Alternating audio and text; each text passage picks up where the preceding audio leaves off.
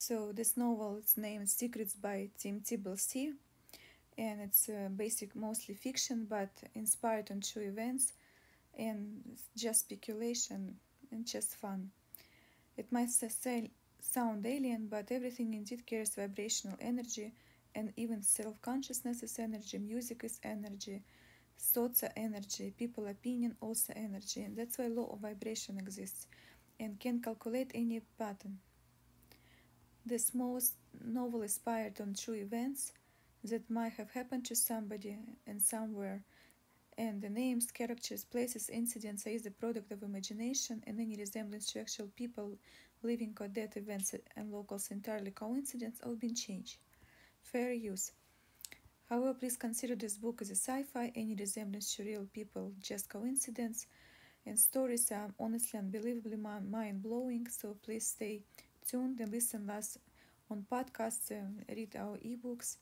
Portion of this novel contains third-party content, constitute fair use under federal copyright laws, United States under Section 1707, work are meant to be educational, scholar nature, criticism, it's just helpful.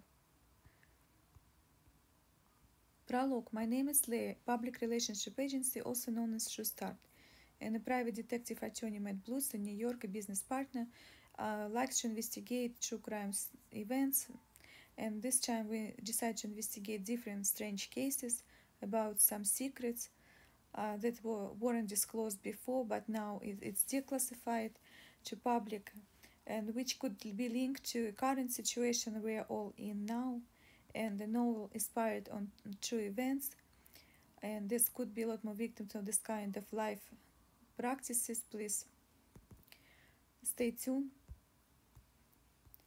We just would like to bring our opinion and speculation.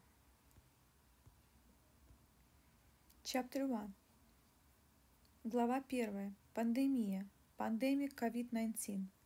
Медицинские эксперты по коронавирусу думают, может быть, все эти смерти не случайны. Сегодня о программе, о чем предупреждали нас древние люди. Я нашла там детальное описание чего-то очень похожего на коронавирус. Ловушка для кораблей, какое-то странное свечение. В январе 2020 года в Бермудском треугольнике нашли корабль, пропавший почти 100 лет назад. И 29 ноября 1925 года. И небольшое торговое судно покинуло порт Чарльстон и направился к берегам Кубы. Однако до места назначения корабль не добрался. Следов кораблекрушения тоже было не обнаружено.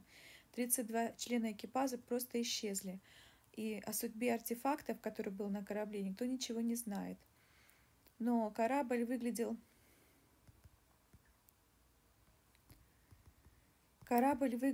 как будто его и не носило столько времени по волнам. Найден также бортовой журнал, который, впрочем, не дает объяснения, что же случилось с экипажем, а главное, куда пропало судно и откуда оно могло вообще появиться в Бермудском треугольнике. Там, был Колумб, который описывал все эти события. И когда он подплывал к берегам Америки, он писал, что какие-то странные свечения он видел.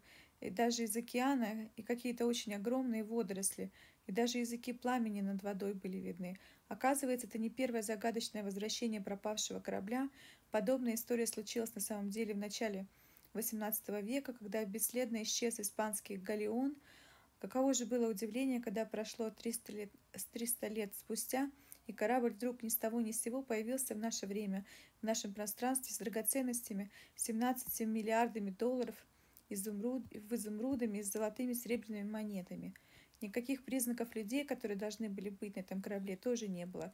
Только за последние 100 лет в районе Бермудского треугольника пропали более 200 кораблей и самолетов. Только гадать, сколько судов исчезло за всю историю мореплавания, если среди них были такие не только корабли с драгоценностями, но и с моряками, умершими от оспы, чумы, брюшного тифа и разных вирусов. Чумные корабли, так называли сюда приплывшие, как правило, с востока, на которых обнаружился хотя бы один человек, заболевший чумой. Таким кораблям не позволялось ни причалить, ни выйти на берег. И, в общем, в результате люди на корабле, не имея возможности пополнить запасов, продовольствия и воды, просто умирали. Кто от голода, а кто от жажды.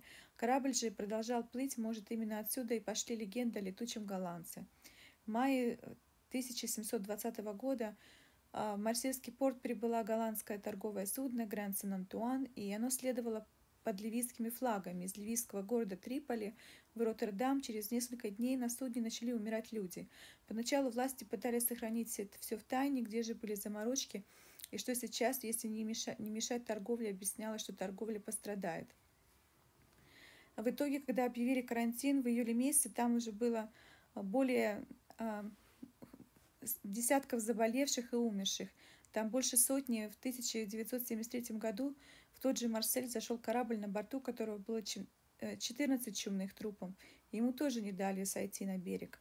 Не разрешили даже взять ни воды, ни хлеба. 23 пострадавших, выживших матроса не смогли сойти на берег, и поэтому в отчаянии отправились обратно в океан. И этот мертвый корабль еще много лет встречали у тех же Азорских островов, кто в районе Бермуд, кто в районе Индийского океана, кто в районе острова Окинава, кто в районе Тихом океане. Значит ли, что это рано или поздно чумные корабли объявятся снова в наше время? А может, они уже вернулись и принесли нам этот вирус COVID-19? Оставьте коммент, пожалуйста. Основной лайнер, огромный туристический лайнер Diamond Princess, бриллиантовая принцесса, оказался на карантине в 2019 году в японском порту Йокохама из-за вспышки коронавирусной инфекции. На борту по странному стечению обстоятельств маршрут лайнера пролегал мимо острова Окинава, и 4000 пассажиров и членов экипажа оказались буквально в плавучей тюрьме. Местные власти не разрешили им сойти на берег до начала марта, и это время переболело 700 с лишним человек, 7 умерли. И в середине апреля в японском порту Нагасаки коронавирус заразил команду круизного лайнера Коста Атлантис. И корабль тоже срочно переоборудовали под госпиталь. Заболело более 600 человек.